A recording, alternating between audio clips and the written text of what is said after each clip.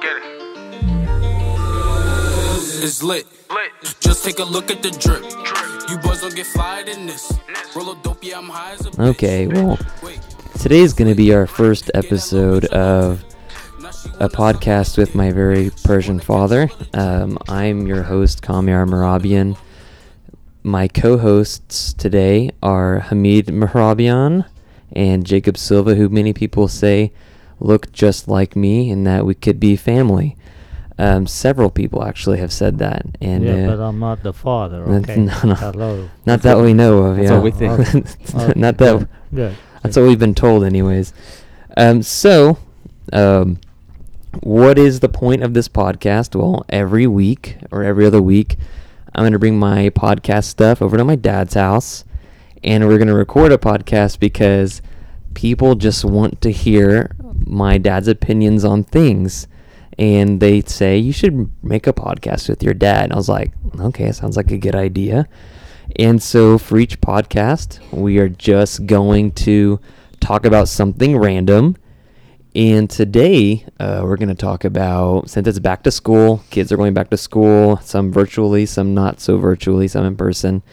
We're just going to talk about our experiences in school, in which my dad has experiences from Iran and the United States, both in high school, and then he went to college in Oklahoma. And then I have, of course, me and my buddy Silva both grew up in the U.S., and we have our experiences in high school, college, etc. But anyways, so Silva, what schools have you attended since you've grown up in the United States? So I have attended, am I good here? Awesome. I've attended Broward Elementary. I've attended Brink Junior High. Yeah. I've attended Southmore High School. I've attended the local community college, OCCC, and now the University of Central Oklahoma. What about you, Dad? What schools have you gone to? Oh, well, I was born in Iran, and I was raised here in the U.S. I came to the United States. My dad brought me here at 1978 when I was 15-year-old, finished the 10th grade in Iran. School in Iran is totally it's just absolutely different than here, especially at that time back in 70s. Grow up in a very good school system, neighborhood, and all that in Iran. And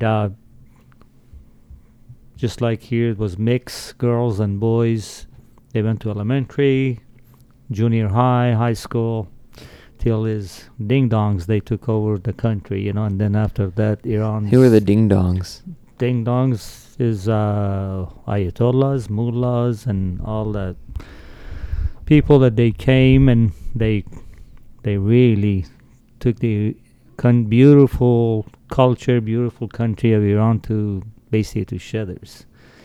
So, elementary, my memories are really, I can go back and I grow up with a lot of good kids, had fun, and like I said, briefly, school system, we had 10 subjects.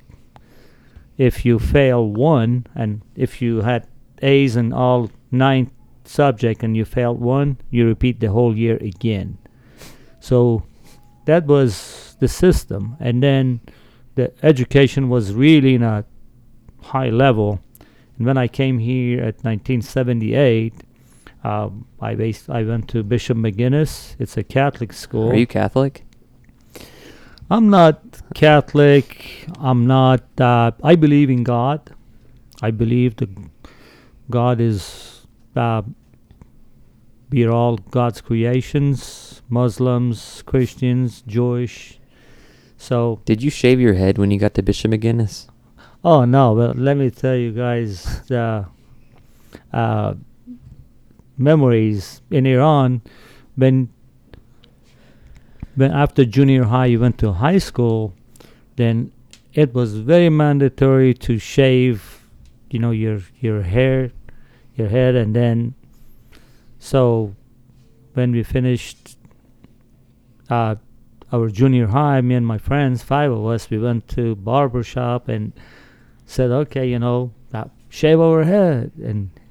And barber shop, well, he knew that, hey, that year Iran, Board of Education changed the law or the ruling that you don't shave anymore. Okay, you can cut it short, but because he wanted to make money off of 5 ding dongs, so he said, okay, guys, sit down. So he shaved all of our 5 of us, 5 or 6 of my friends. We shaved our heads, and then the next day when the school started, guess how many people they had their heads shaved?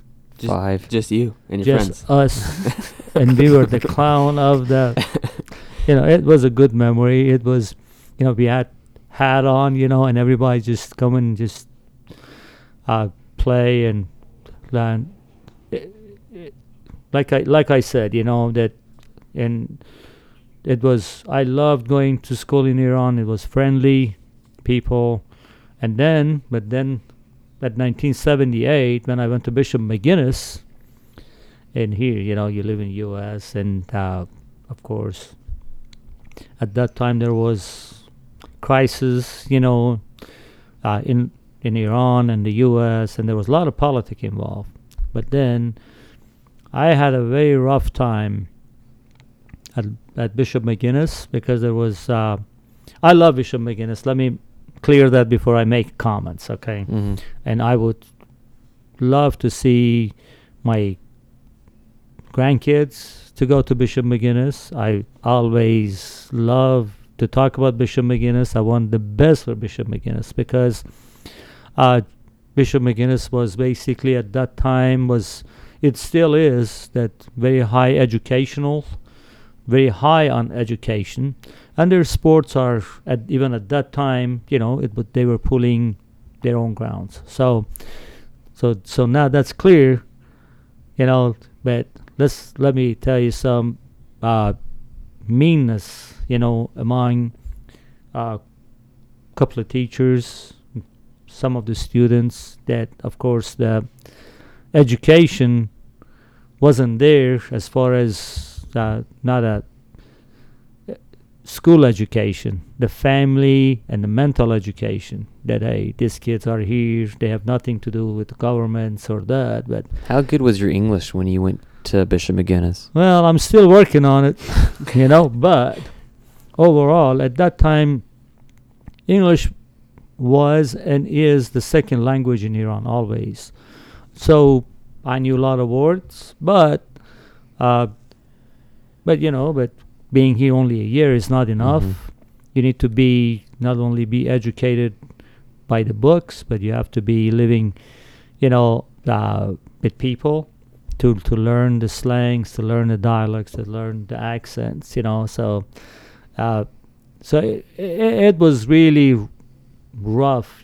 People, instead of saying, well, let me help him, but then they were making fun of you. That Mhm. you can't.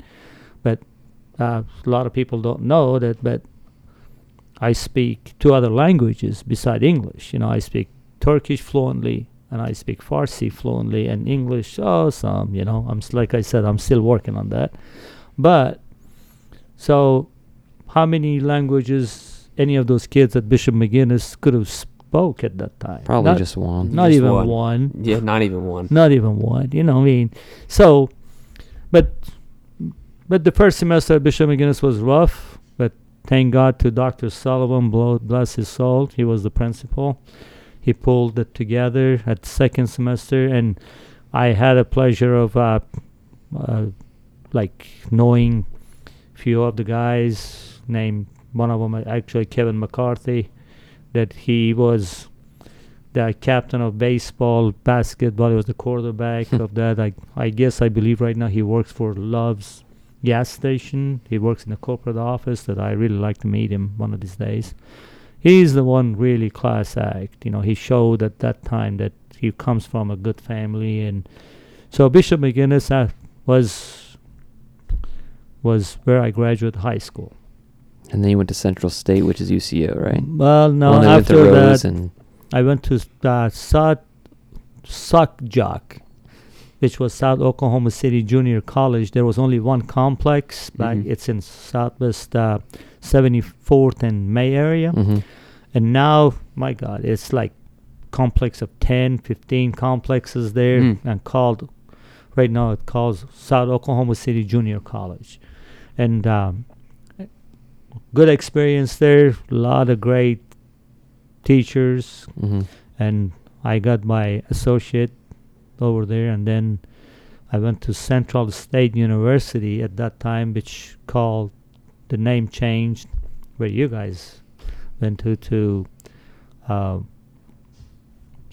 Central Oklahoma, UCO. UCO, University of Central Oklahoma. Mhm. And I got a bachelor in chemistry.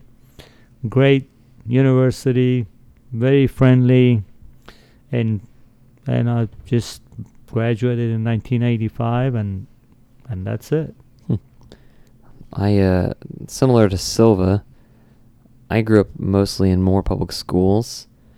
Mostly went to Broadmoor, then went to Highland East. We spent a year in Purcell, but we went to Highland East, then Moore High School, and then UCO for undergrad. Mhm. So all of us will be graduates of University of Central Oklahoma.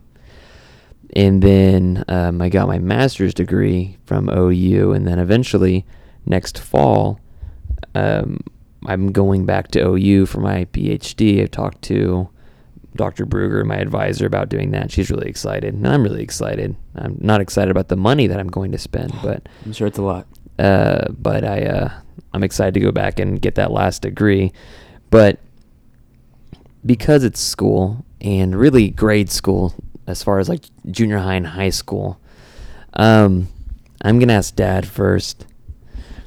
Dad, what's the most embarrassed you had ever felt, or your most embarrassing moment you'd ever felt in school? Maybe it's like that kids laughed for something you were embarrassed for or something. Well, back in Iran, that, and I'm as honest as I am, that I was a good student.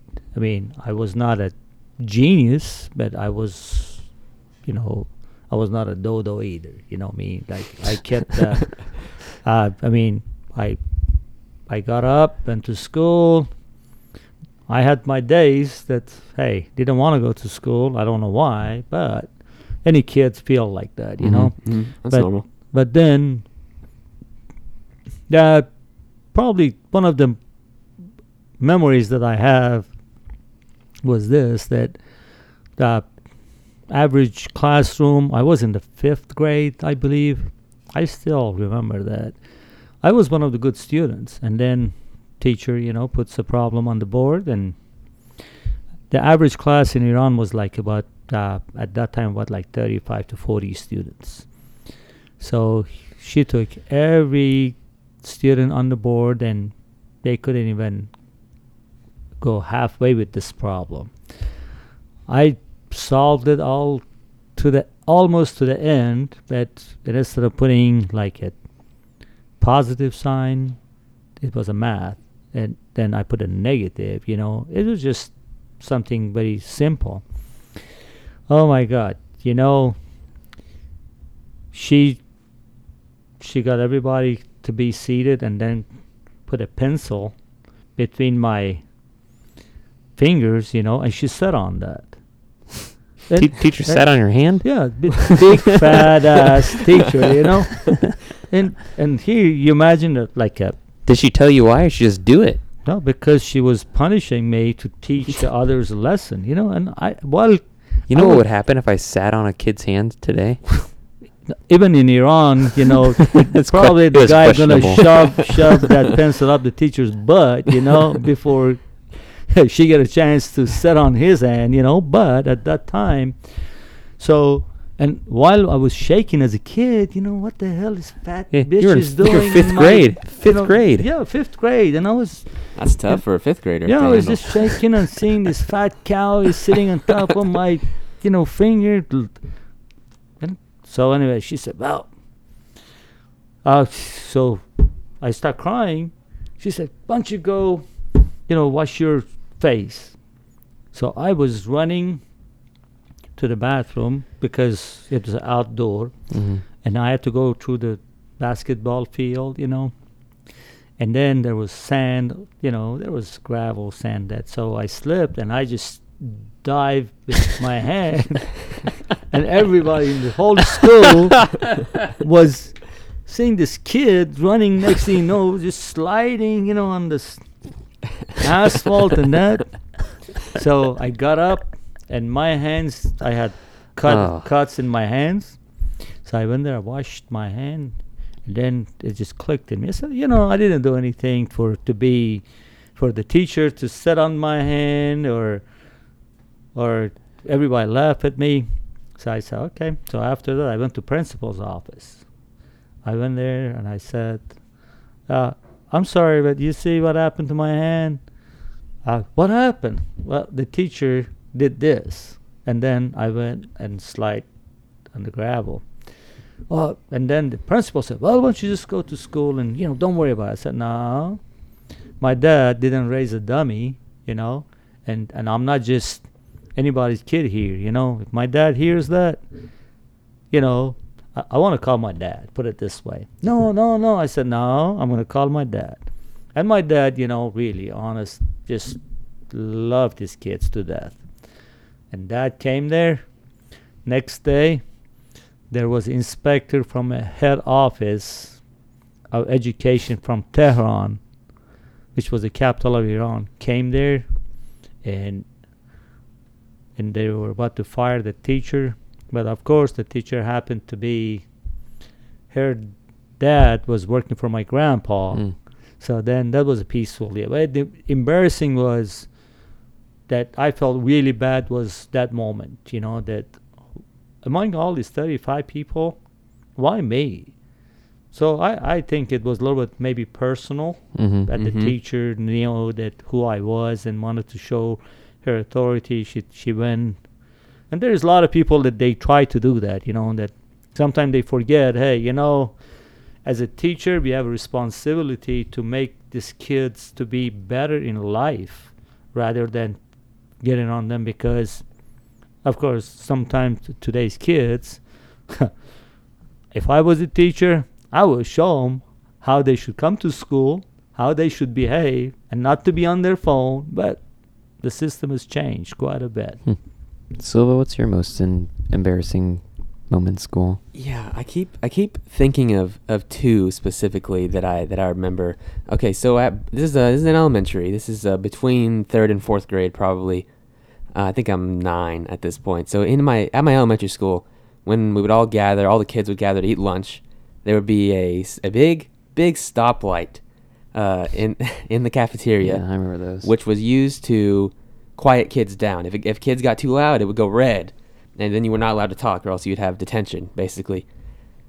So we all know someone that sneezes like really loudly, like screams, like sneeze, scream. So this girl would always ruin lunch for everyone by sneezing, just a normal sneeze, and the red light would go off, and we'd all have to shut up for the rest of lunch. So regularly, I remember that haunting me when I went to public school. And then after that, before you were talking about how teachers can maybe have grudges or take things personal with kids. So I remember I had a teacher at Briarwood called, her name was like Mrs. Wilhelm or something. She would scream at us pretty often. And kids would take out the anger on her by going into the hallway, because when you got in trouble, you get sent to the hall just to sit there. And there was a filing cabinet there, and everyone would write complaints on the filing cabinet. So it'd be like, what am I allowed to say? Am I allowed to? Yeah. It'd be like, fuck Mrs. Wilhelm. Mrs. Wilhelm poops her pants, that kind of stuff. So, wow. We're talking like, we're all 9-year-olds. So yeah. We don't even know what that means. So I took pride in never getting in trouble in class. Like I would never cuss, never speak out, never went to detention ever. But one time she sent my ass to the hallway, and I was like, fuck it, I'm going to write something to do. So I was just like thinking, like, what are some random curse words? What have I heard my parents say or something? And I was like, Mrs. Wilhelm fucks her mom. I just wrote that on there and went about my day. Those are memories from elementary school. That was elementary school? And that was elementary school. How old were you? Like 8, 9? Yeah. Jeez, man. I wanted revenge. Sounds like you got it on that I filing have, cabinet. one more memory that I want to share. That and it was in Iran also that Iran began to have a new program. For at that time to give like snacks between hours, and then so what they do, like, come around like 11 o'clock, knock on the door, teacher steps out, and then they hand this package to every student. So then that package was like crackers, apple, oranges, orange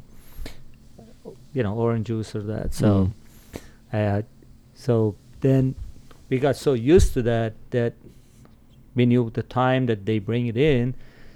So my science teacher was my uncle. So, but he was very strict. So he steps out, but then he doesn't shut the door. He only, keep the door halfway that he can look inside the class through the mirror or through the glass, So then there was like 4 of us sitting in one bench.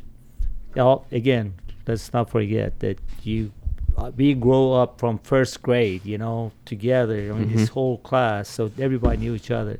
So then we start, banging on the table, and singing, that says, "Allazina mu'minuna waqt zore goshnamuna," meaning that, hey, thank God it's lunchtime and bring me the snack because I'm really hungry. And I was hitting, on the desk, and and a couple of my friends, they were dancing, on the table, knowing the teacher is not there, right? But then next, my uncle comes in. Holy shit, Do you know what happened? All 4 of us. They sit on your hand? No, this time, it was worse than that. Stoplight went off. He just took a ruler and beat the shit out of us. Okay, so well deserved though. Sometimes I wish that was still a thing. Yeah, well deserved. I'm telling you. Put your fucking mask on. Yeah, for real. Got a meter stick, bro.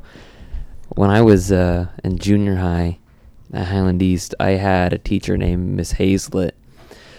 Miss Hazlett was a heavy-set woman, and she taught... That's what we call thick these days. Yeah, 2 C's.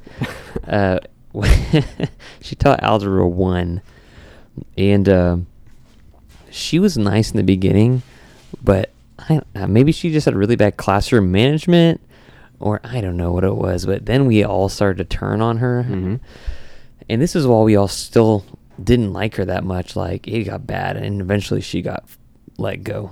She didn't get asked to come back, but I remember she was bending over to talk to my friend Eric to the right of me, because we had aisles, and she was in between me and Eric. She bent over to talk to Eric about his math problem, and like this woman's big butt is in front of my face, and I was like looking at Eric, and I was like making faces. I was like, what is going on? And then she blew a fart in my face. I was so afraid you were going to say that. And I was like, oh my God, I just ate a fart from my 8th grade teacher, or 7th or 8th grade teacher. And I was mortified, and she had looked around. She was like, oh my gosh, I'm so sorry. But it got worse because my buddy Eric and everybody else, every time she walked by me, they make fart sounds. And not because like she was actually farting, but just because like they wanted to remind me that I just ate a fart from Miss Hazlett. So hey, that's how you get stink bug. That's how you get HIV. Yeah. Probably, I don't know. But that was probably my most embarrassing moment in school. I don't really have that many. Did you ever like shit yourself or something? No. Really? Did No. you? What? Did you ever like shit your pants? No. Damn. Did you? Yeah, in 2nd grade. Class was almost over and the bathroom was full, and I was just like, fuck it. Just going in your pants? Yeah, and I just... Did it feel weird? Yeah. It was very unpleasant. It's like if you like walk into a lake and then walk out, but it never dries. It never dries, and it just smells bad. What were you thinking? It's like, oh, it's time to I go. don't have time for this. Doing it now. It's disgusting. Were you embarrassed? Were you proud of that? Did you ride a bus? No. My house, I was able to walk home. So you walked into those Yeah, pants all the way I home. And I got home and I was like, Mom, I shit myself today. Oh man, Yeah. that's rough. Thought everyone had one of those stories, but I guess No, it's just me. just you, Silva. I never. It hasn't happened since then, I don't think. Unless I don't know, that's never happened to me. I'm sorry for you, bro. So there's a bunch of subjects that you have to take growing up, and then you have a bunch of teachers. And some teachers, you have like awful teachers that are like, maybe you thought they were good people, but they were just a really awful teacher, or maybe that they were a awful person but a good teacher, or maybe just awful all the way around. But that growing up, and like you can put this in elementary school, grade school, college. Who is your favorite teacher and why? Well, I've had, like again, in my elementary and high school, which is just in Iran, was one of the reason I studied chemistry, because in Iran, I was living at a small town, and then when I finished my ninth grade, my parents decided, hey, they want to move me to bigger city called Shiraz. It's in east of Iran, that I can, go to school there with a better level of education. Because at that time, the country of Iran had maybe 10 universities, but you had to pass a huge test, you had to have good grades, it was just hard to get into university. And my parents, they really wanted their kids to be educated, so they sent me to that town there. I was they put me with one of our family friends, families that I stayed there. And man, I'll tell you what, after like 2 weeks, 3 weeks that I was in the class, let's not forget the same system that I said. You make all, or you fail one, you fail the whole year. Mm-hmm. Every teacher that came there, and like they asked me questions about something very simple, every one of them, they told me, I'm sorry, I don't think, you're going to make it here.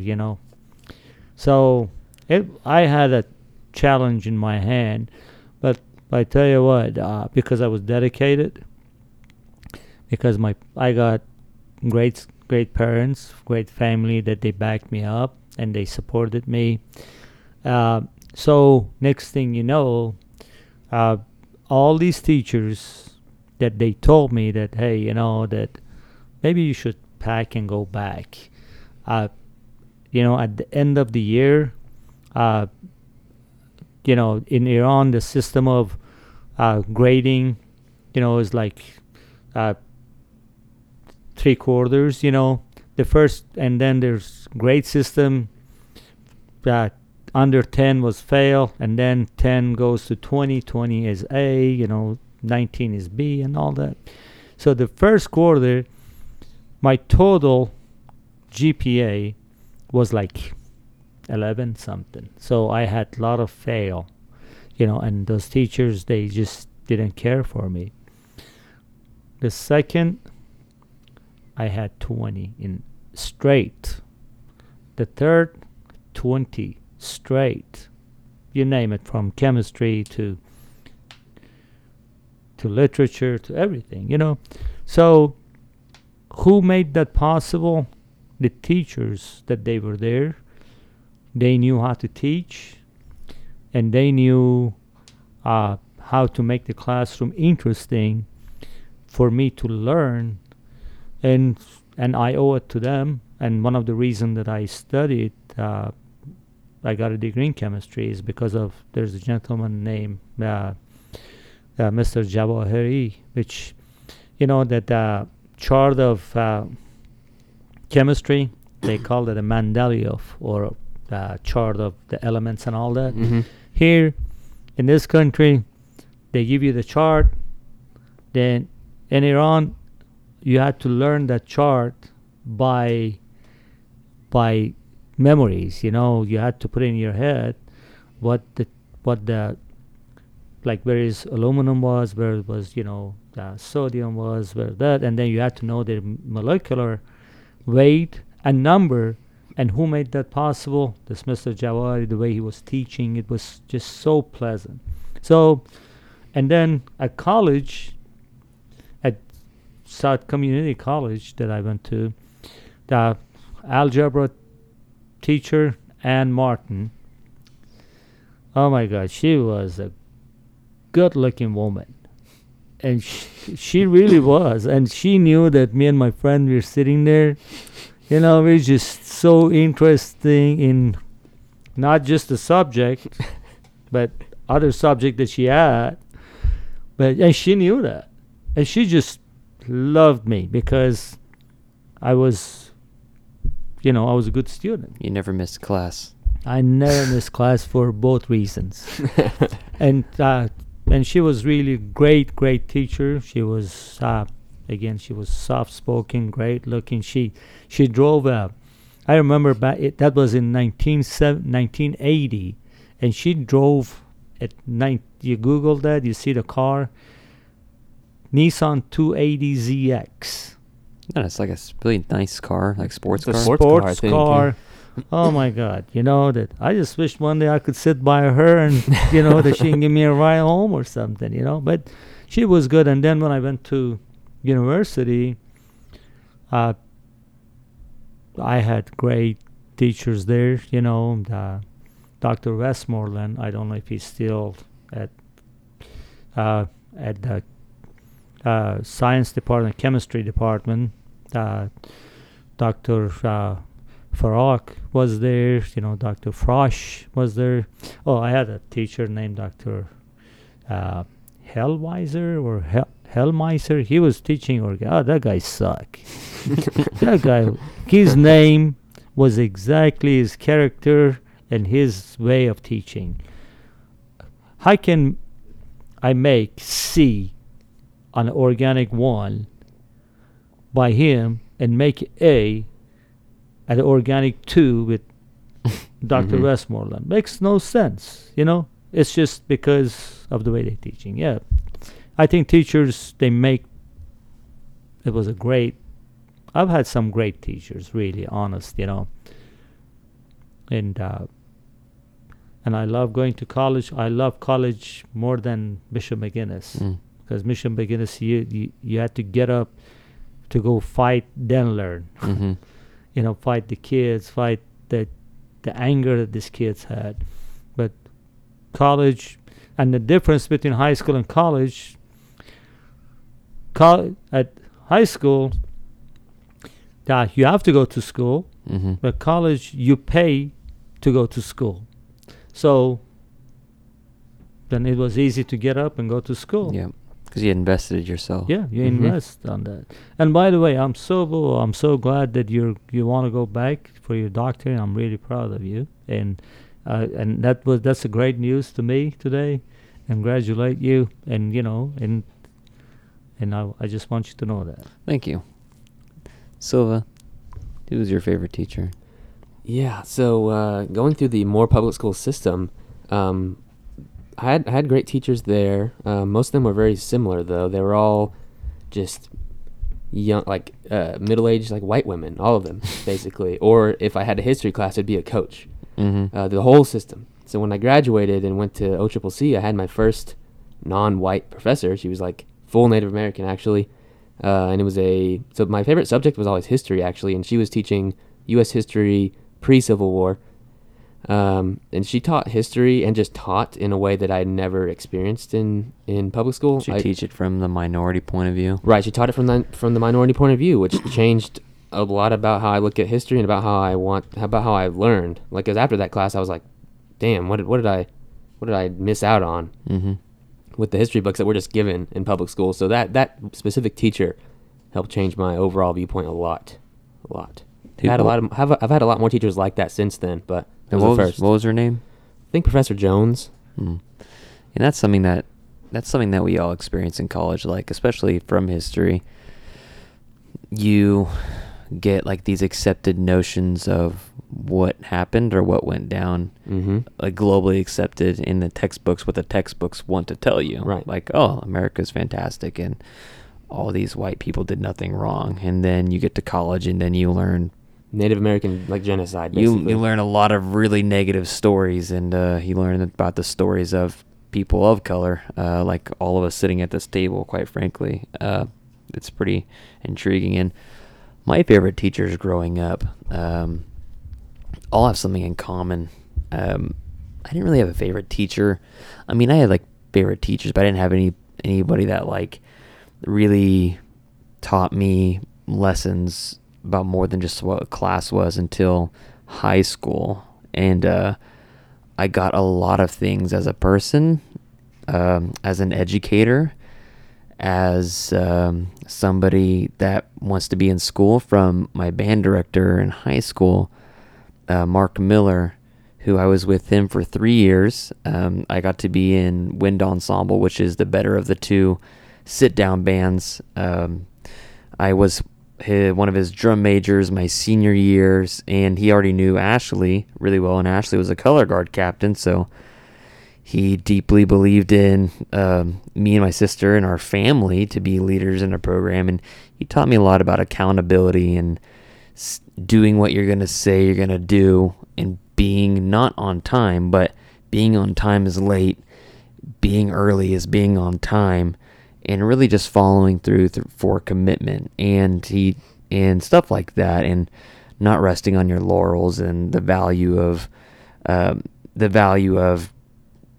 hard work, and the small things, the details are what matter most. Like the details of things about how you go about things take you from somewhere that's like okay to something that could be really, really great. Like the best sports teams, they don't just focus on big concepts. They focus on the details about how they run those sports teams, or how those. So that's a big thing. And then in undergrad, Kenny Brown, who was my historical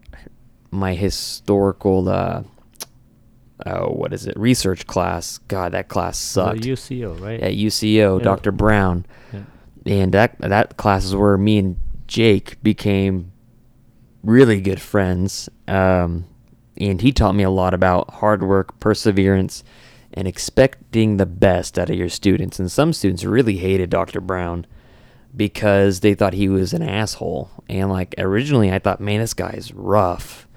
But like he was nothing but helpful if you showed him that you were putting forth an effort. Like I knew historical research was a bear, and people usually took it 2-3 times, and I was like, me and Jake were in the same boat. We were like, we have to pass this class before we can move on to the next stage of our degree, before we graduate. So the semester before, I said, hey, Dr. Brown, I'm taking a class next semester. Do you have any advice for me? He's like, okay, I've got 10 minutes for you. We can meet in the library. And this man sat down with me in the library for like an hour and taught me like what to look through and what to look for so I could be prepared.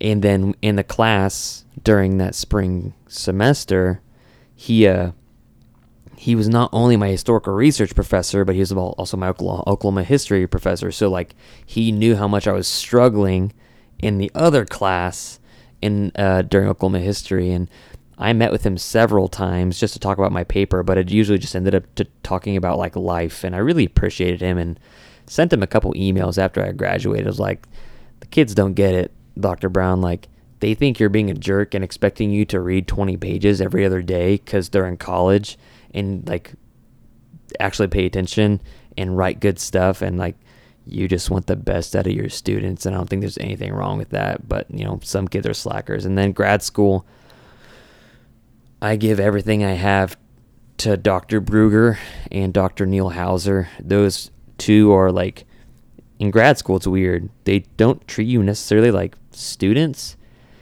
You're like, I mean, like they treat you like students, but you're more or less like colleagues. Like a lot of them will tell you to call them, like instead of Dr. Bruger or Dr. Hauser, they'll tell you to call them Neil or Christy, and that made me feel very uncomfortable. I still like, even like some of my colleagues at where I work at Norman High, they call them Christy. I'm like, that's Dr. Bruger and Dr. Hauser. Like, it's a weird it's a respect thing, but I just never felt comfortable. And those are people like got me through my master's thesis. And Dr. Bruger, like I took a day off work on my master's thesis, and Dr. Bruger sat down with me from 9 a.m. to like 3 p.m. working out all the last details on my paper to submit it to be fully done with my master's degree, and for it to be bound and in the library at OU down under. So like now you can find my thesis at OU. Mm-hmm. And they taught me a lot about just like being gracious when you know maybe you shouldn't be. Again, accountability. Again, being respectful as far as like the people that you maybe shouldn't have to be. And then again, just following through and being consistent. Being consistent is a main thing. And then, so this goes into my next thing, which is, you know, how was my household growing up? How their views on education, or our parents' views on education, and how that maybe persuaded us. And it's weird because, you know, growing up, mom and dad split up, but I always knew, and I had two different narratives always going. On mom's side, it was always, well, as long as you tried your best, that's fine. And like it was never really a talk about college. They're like, oh, as long as you tried your best. I was like, okay. But on dad's side, like, dad has a degree in chemistry, uncles have degrees in literature, and one's a nurse, and aunt's a nurse, and now like has another degree that she just got, and You got an MBA. uncle's a doctor, and everybody, so many people in that, and on dad's side of the family are in the medical field in general, and just really educated people. And so I have this side, and it's not like dad ever like was like forcing me to go to education, but it was pretty clear that the way to be successful and the way to become a more well-rounded person and to have a better life was to prioritize two things: family, which was one, and education, which was two. So to me, I always felt like, because like, you know, like in high school, there are always kids like, oh, are you going to go to college? And some kids like, I'm not sure, I don't know. Mm-hmm. And like, to me, it was never a question. To me, it was like, well, yeah, I'm going to college. Just an expectation. It was an expectation that I went to college and at least got an undergrad degree. And then the next step was always, of course, like, well, get a master's degree. And then so like I knew I was going to get an undergraduate degree. I always knew I was, because that was an expectation. And then it was nice to get a master's degree. And then of course my next step to go get a PhD, so I can do what I want and eventually like go work in the NCSS, which is the National Curriculum for Social Studies, the National Council for Social Studies, and change a lot of what we learn. Mm-hmm. Like you say about high school, a lot of what we learn is like really messed up and not true. Right. So like my ultimate goal is to like, yeah, I love being a teacher, but I want to go work for the National Council for Social Studies and change things for all students that are like me, like you, like other people around us. So that's kind of what my household was like growing up, as far as like my family's expectations. So what about you? It's essentially the opposite. Like my parents divorced when I was 5.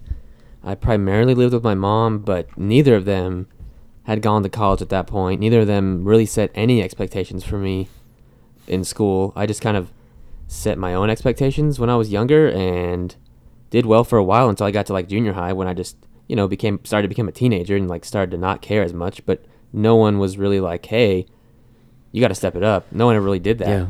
Yeah. Because as I've gotten older, I realized my parents don't really value education that much. And that's interesting, because it's just like the total opposite of me. Because like my dad was always like, hey, education is like really important in Mm-hmm. America. And like my dad was always grinding and working hard, and I was always like, I should be doing the same. Mm-hmm. Yeah, my dad has always been about like really hard work in general, but he's never been like, well, you have to get an education first and then do it. Because he manages a post office, which is like a good job, and he's worked it for 20 years now. But that's not the kind of job that I have ever wanted for myself. Right. Even growing up, I was like, yeah, I want to go do the same thing every day. And that was never me. So I was like, well, how do I get to that point? So going through junior high and high school, I really had no guidance as far as what to do afterwards, how to get into the career field I wanted to get into, which was beginning to form as journalism. It's what I wanted to do growing up. Figure that out in high school. So I graduated high school, waited a year to go to college, and then figured it all out myself. Basically, I showed up in college and got into the degree that I wanted to get in, despite really not that much encouragement from either side. My mom was like, "Yeah, great job." My dad was like, "Well, you're not going to make any money doing that." I'm like, "Well, we'll see." A self-starter. Yeah. So I just kind of had to gather from my students, kind of like see how they went about doing work. Whenever I would speak to an advisor at the beginning of the semester, I'd kind of get some tips from them, and eventually just created my own standards. And now I'm all A's all the time, and have a great network of professors that I talk to often that are pushing me in the right direction up at UCO, and it's good. And now my kids will hold value in education, because still, it's like I am still learning, and my parents stopped wanting to learn new stuff a long time ago. Yeah. And the best learners are ones that are constantly trying to take in new information, right, and put that on their person. Mm-hmm. And that's what makes people change. Like, for example, I think you would agree, and I think Dad would agree, that the person I was at 17 when I went to college, because I was not 18 when I went to college. I turned 18 this summer when I was already at East Central before I transferred. Mm-hmm. The person I was at 17 was not the person I was at 19, and the person I was at 19 was not the person I was at 21. Yeah. And then the person I was at the beginning of grad school was not the person I was that I definitely finished grad school. And because as people that stop learning never change their mindset, and they never become a new person and never want to become a new person. But people that consistently try to learn from other people, other places, and empathize and learn new cultures and ways of life, and even just music, those people are forever learners, and they actually create positive change. So, Dad, what was your upbringing like for education? Well, by listening to both of you, that remember, I was born in 1962. That's where probably a good generations ahead of you.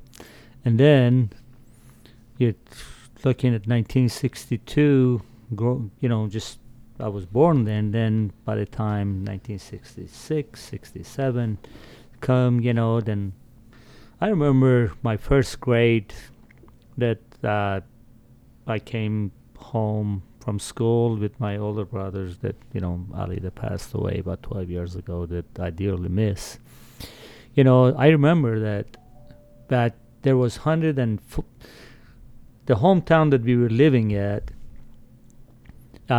there was 3 sections. One was senior staff, one was junior staff for oil service company, and one the city, which everybody else lived there, that they had different jobs and that. So we were living out of this 152 homes, which the top 10 homes was the head honchos of like transportation, safety and fire, different zones of oil production. So those 10 houses, that they were the highest level of somebody, having education and having the position at oil service company in southern Iran. I remember that our house was on the out of 152 home. I remember when I was at the first grade, we were living in the house number 1, which was my dad was like the 5th grade among the senior staff, which had all the way to like 12th grade, and then 13th grade was the regional manager. And it was my grandpa and my grandma from my dad's side, my mom, my dad, me and my brother Ali and sister Neptune. Imagine we were all living in a 2 little bitty bedroom at the house number 1. And next thing you know, I was young, I didn't know what's going on. My dad was coming home from work. After dinner, he would get some books and the paper, my mom, got it ready, and he goes till like then he comes back at 12 o'clock. Next thing I realized, my dad is taking some night classes. Well, as I grow older, as the next thing you know, our house moved from house number 1 to house 104. We got a better car, we got a better house. Okay. Next thing you know, my dad was working every day. We see my dad every day. Then next thing you know, my dad is working like 14 days out of town and then just coming to rest at 7 days. So at that time, high school diploma was like, especially in Iran, you had a high school diploma, you were like equivalent to like master degree. So the job was there, everything was there, the position was there. But then my dad did not have a high school diploma at that time. And let me tell you something about my dad. My dad, he was back in old days, that's some of the stories that I hear from my mom. When they got married, their refrigerator was an ice chest, I mean, it was just, and then, like, my dad's, when he was in first grade or second grade, he was raised by his grandma, and while all the kids, they had regular notebook paper to write, my grandma was getting the concrete sacks, 25-pound concrete or 50-pound concrete. She would, because they didn't have money to get my dad a notebook, she was cutting those into pieces of that and sewing them together, and my dad was writing on that. So my dad, by my grandma from my dad's side, was really encouraged my dad to get an education. As he got better education, the position got better. Till I remember in 1972 actually, they moved us to house 149. My dad was, he got his high school diploma while he was that. Plus, more than that, my dad, as far as learning the turbines and all that in oil service company, so he became the number 2 man in our state in oil service, because he was the head honcho of a place called Gure booster station, was getting all the oil from all over the Iran coming to that area, and putting it into ships to ship it to overseas. And then at 1974 they sent my dad to France and England for 6 months to get education on turbines and all that, the GE and all that. So I can tell you that I saw that how education played, better, made our life better. This is why when I was 13, 14, my parents, they moved me to different town. And my older brother, came here at 1977 through that, exchange student, So my parents was really, right now I can tell you, my younger brother, his doctor, he couldn't be a doctor without my mom taking the stick and smacking him a few times. That's the honest truth. My sister would not be a nurse today, and if my mom didn't sometimes beat the shit out of her to make her study, make her get ready. If my mom or my dad was a great guy. I love my dad, bless his soul. He was our friend, and my dad had, but my mom, education, you have to get the best education. Even right now, she's got a 5th grade education in Iran, but I tell you what, she's 80-year-old. She just passed her citizenship, and that 100 questions that anybody got to read, that everybody got to read and know. She can pass the citizenship test better than She I did. can. Yeah. She passed There's a lot of people, they want to become a citizenship here. The elderly, they go get a note from a doctor that, hey, their memory is not da-da-da-da, blah, blah, blah. But my mom, about 6 months ago, she went to immigration and she passed the citizenship on her own by asking questions. So that tells you how much education has been, in our blood. But personally, myself, I leave it to the individual.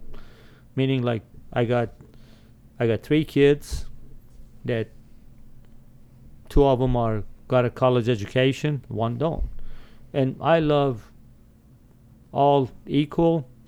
And then my second daughter, she went to university and then she quit, and I just asked her. I said, well, what happened? She said that school is not for me, and I didn't. I understood.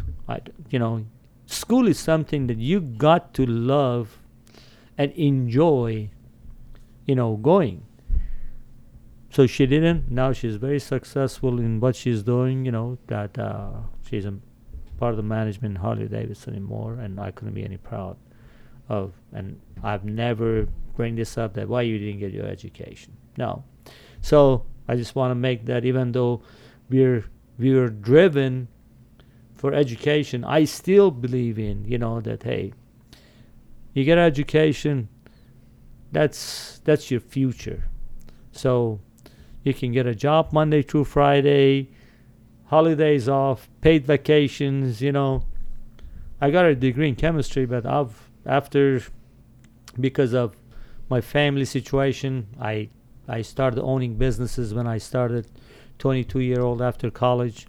So being a self-employed, very hard, very, very stressful. I wish I would have stayed in school, get a higher education, and I think the future is education. Yeah, and I know since Ashley is trying to get some downtime at work, they're trying to find somebody to replace her, and she's been thinking about taking online classes to get a college degree. She wants to go back. Again, like I said, education, I got a nephew that lives in Iran, very, very smart guy, but I told him at a visit that we had, he was like laying down on the couch and being on his phone or holding the book, and I told him, I said, hey guy, and he was saying, well, school is blah blah blah blah. I said, dude, what you're doing is not what a college student gotta be. I said, if you can tolerate 6, 7, 8 hours at the school, putting your butts on the chair and looking at the blackboard, then that's what education is. By being this online bullshit, this is not an education. I mean, sure, of course, right now with all this corona and all that, we are forced to take this kind of, pattern.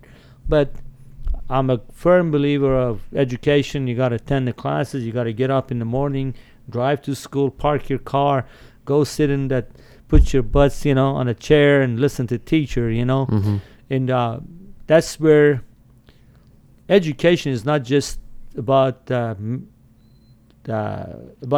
books that you read. Education, it gives you discipline in life, and gives you, and opens the door throughout your schoolmates. The same guy that he was ready to kick my ass at Bishop McGinnis, I met him at college.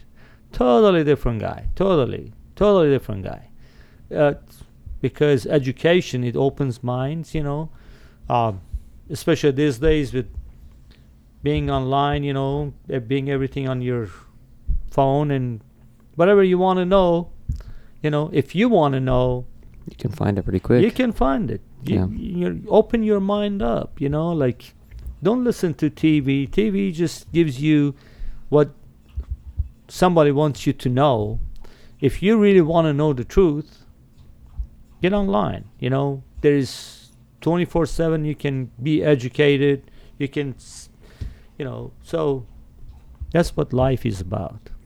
So we're coming to an end of the podcast, and I want to end it with just a question to my dad, because school is where you typically meet people of an opposite gender, and you start dating people. So, Dad, I want to know about your first girlfriend in school, what her name was, and how that went, and why did it end? Let's not forget, in Iran, okay, at that time, not now. I mean, right now is worse than here, okay? I mean, it's just back in 70s in Iran that didn't have a girlfriend, and didn't know what even, the women was your mom and your sister, your cousins, at the age of 13, 14, that, and then you walk into this country and then you see, wow, shit. There's like 12, 13-year-old, they're holding hand, kissing each other, and then you see kids having kids, hell, then I remember that I was a Bishop McGinnis, but then I was working at the restaurant called Sambo's, which same with breakfast, lunch, and dinner, at Moore. And there, you want to know the girl's name? Yeah. Okay. Her name was Charlotte. And she was just, I mean, I guess she never seen maybe a medium color in her life, So she was very white? She was very white. Mm-hmm. But she was a good person, And then she said, I got me a victim here, but then, hey, let's not forget, I was only like 15-year-old, okay? Mm-hmm. And turning to 16, didn't even know any of the body parts. How old was she? She was 15. Okay. Oh, okay. But 15, okay. And, so then she was going to Moore school, and she was a waitress there. And then, hey, we start, basically seeing. And then next thing you know, she taught me the kissing and all that, And then in Iran, sex should happen after marriage, okay?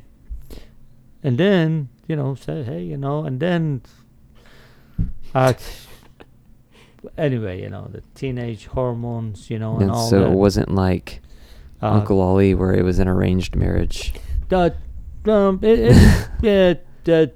arranged marriages, it's a totally different subject that happened back in many years ago. Yeah. That now, that even today's Iran kids get, Right. pregnant at teenage. It's just the most fucked up situation that Iran has ever experienced under these stupid people. So what happened with Charlotte though? Why did that relationship end? Because it seems like you guys liked each other even though you were 15 and adolescent. Well, You were caught in because Charlotte's Web.